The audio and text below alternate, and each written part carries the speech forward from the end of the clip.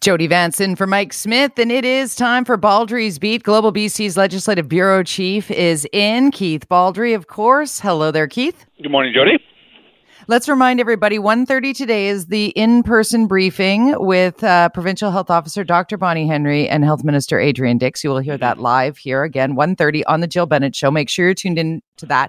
I want to get to, obviously, COVID and all things COVID-19 BC for sure. Want to talk trucker convoy as well. But let's begin with the big political news on the federal platform and Conservative leader Erin O'Toole in a very precarious position at the moment. Yes, this is fascinating to watch, to see this unfold. So at least 35 MPs have signed letters saying they want a leadership review over Mr. O'Toole's leadership. So there's a huge caucus revolt against him. But he took to Twitter last night and basically threw down the gauntlet. And he said, I'll quote him, "There are two roads open to the Conservative Party of Canada. One is the road of Randy Hillier and Derek Sloan. It is angry, negative, and extreme. It is a dead end, one that would see the Party of Confederation become the NDP of the right." He adds a number of more tweets to that, but basically saying, I'm not going anywhere and I'm not turning back. So he's throwing down the gauntlet to his critics, and they're beyond critics right now. They're his enemies in the caucus to his leadership, and it's going to be fascinating to see how this unfolds. I'm not sure he can survive. Toronto Star has a piece today quoting a number of sources saying they just don't see that he's got the numbers to survive a caucus revolt, but it's going to be fascinating to see how this unfolds. Now, when it is laid out like that, what he is saying on his social media there, is he referencing the part of his Conservative Party, those who would sign a letter to review his leadership? When he calls them out, is he calling out a further right Conservative piece? Yes. Yeah, he is. O'Toole has been trying to, and we saw this in the election campaign, where he's trying to have it both ways in some ways, placating the sort of the more right-wing part of the caucus, was still trying to gravitate towards the middle. You've got a number of members of the caucus, according to reports today, is that a number of MPs are angry that the party would support the Liberals' ban on conversion therapy, for example. Erin O'Toole points out he marches in pride parades. This does not go over well with the rump of his caucus, who are far more right-wing than he is. And he's been trying to steer the party to the middle, and that's proving to be an elusive goal. I mean, Andrew Scheer was much more to the right than he was, and he wasn't able to survive. There's a faction of that party that wants to tilt far more right than O'Toole is willing to do, and that's what's sparked this, sort of mini civil war that's about to erupt in that caucus. Our producer, John Jang, found a quick clip here I want to play, Keith. This is a Global News report that sort of puts into context Erin O'Toole and what he's facing right now. Have a listen. Alberta MP Bob Benzin and 35 other MPs have signed a letter calling for a caucus review of his leadership. That vote is slated to happen on Wednesday. In a letter, Benzin says Conservatives have given O'Toole enough chances to prove himself. He says it's time for a course correction to resolve the party's concerns.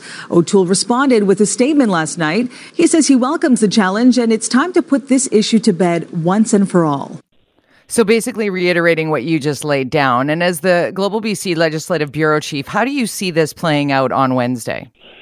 Well, I think it's going to be tough for him to survive this, but I've seen a number of instances at both the provincial and federal levels where it can be tough to dislodge a leader who doesn't want to go.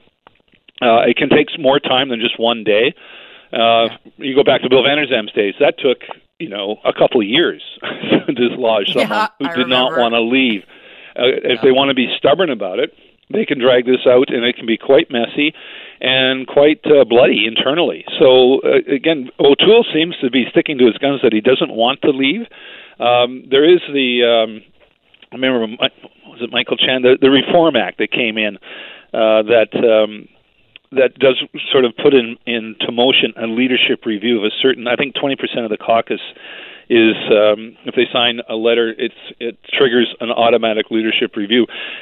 The caucus can remove a leader. Having the party remove a leader is something else entirely. But again, this is going to get, I think, a little messy. You got Pierre Poilievre out there who started this early on. by really aggressively courting the trucker protest.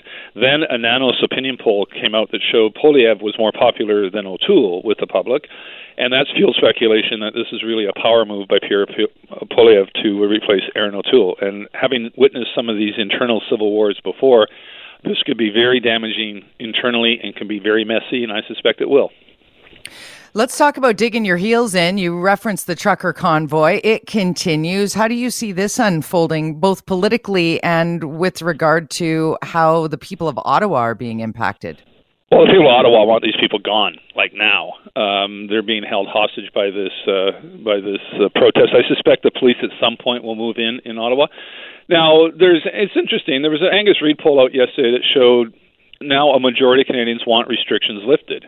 Doesn't mean they want vaccine mandates lifted, because 90% of the population is vaccinated, so a mandate doesn't really adversely affect them whatsoever. But people now, I think, psychologically have moved into a different level in this pandemic, where learning to accept the fact that Omicron variant is here, it's not disappearing quickly, it's going to make people sick, but not put everyone in the hospital or in the ICU. And so they want to, I think, move to the next stage, which is to have more gatherings, allow weddings, allow funerals, and wedding receptions, allow funeral receptions, allow people to go to a hockey game, have more sports in schools, have more, basically, freedom of movement around. And that's where we're headed. BC is going to be lifting, I think, our crowd gathering limits, our capacity limits in mid-February. Ontario today is opening up restaurants with some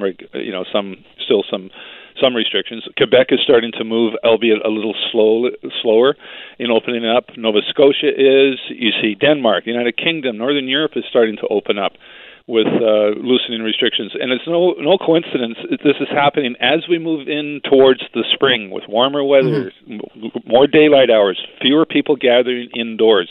So I think that part of the truckers' protest, I think, is probably supported by people where they want fewer restrictions.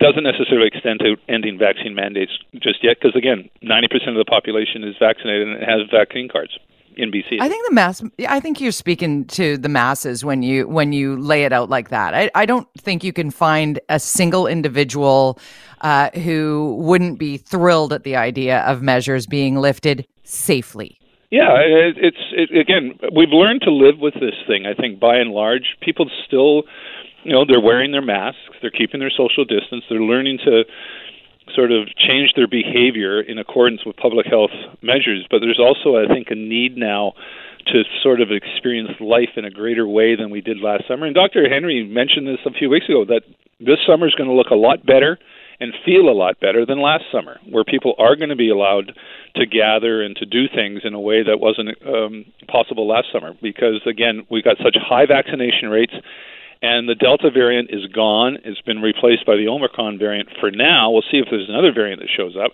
which is infecting more people, but really not infecting them to the degree of having a really severe illness. So many people I know, I've known at least a half dozen people over the weekend I met who've had the Omicron variant or COVID-19, but report relatively very mild symptoms. It's like having a bad cold or a mild case of the flu, and I think people can learn to live with that. Jody Vance in for Mike Smith. It is Baldrey's Beat. Keith Baldrey, Global BC's Legislative Bureau Chief. And Keith, got to remind our listeners here, in-person update with Dr. Bonnie Henry, Health Minister Adrian Dix, 1:30 today. You'll hear it on the Jill Bennett Show live on CKNW. What do we expect today? Going to be a focus on hospitalizations, what's going on in hospitals. We had 1,048 people in hospital concurrently yesterday. We're averaging about 90 people going into hospital a day, but of course a lot of people are leaving the hospital, which is why the number doesn't go up by 90 a day. And we're going to get a breakdown in what's called incidental COVID cases. These are people who go into hospital to be treated for something entirely different than COVID-19, say a routine scheduled surgery or emergency treatment. They go in and they are tested for COVID-19, and even though they don't have any symptoms, they test positive. Well, they're added to the COVID list. In Ontario, that's about 45% of the cases in hospital are people who are called incidental COVID people who really don't experience much symptoms but test positive for the disease while they're in getting knee replacement surgery or gallbladder surgery, other medical services and procedures. So we're going to get a breakdown of that in today's briefing as well. All right, we'll look forward to that. Phone lines are open for Keith Baldrey, 604-280-9898, 604-280-9898, or star 9898 is a free call on your cell. And of course, Keith, as always, lined up for you here. Let's start with Carrie in Surrey. Welcome, Carrie. Hi, thanks for having me. I just have a two-level comment here. First of all, I work in childcare, and I'd kind of like to remind everyone who's supporting these trekkers, there's a large group of children, all under the age of 5, who do not have access and are not eligible for vaccines. And a lot of these mandates are protecting these children, protecting the mitigation of all this. And the big news that came out today is that Pfizer's now submitted for emergency approval. So there is an end in sight here. Maybe not absolutely get rid of the COVID, but everybody will have the ability to protect themselves. So I think people need to kind of calm down, look at the science, follow the science, and know that there's good days ahead.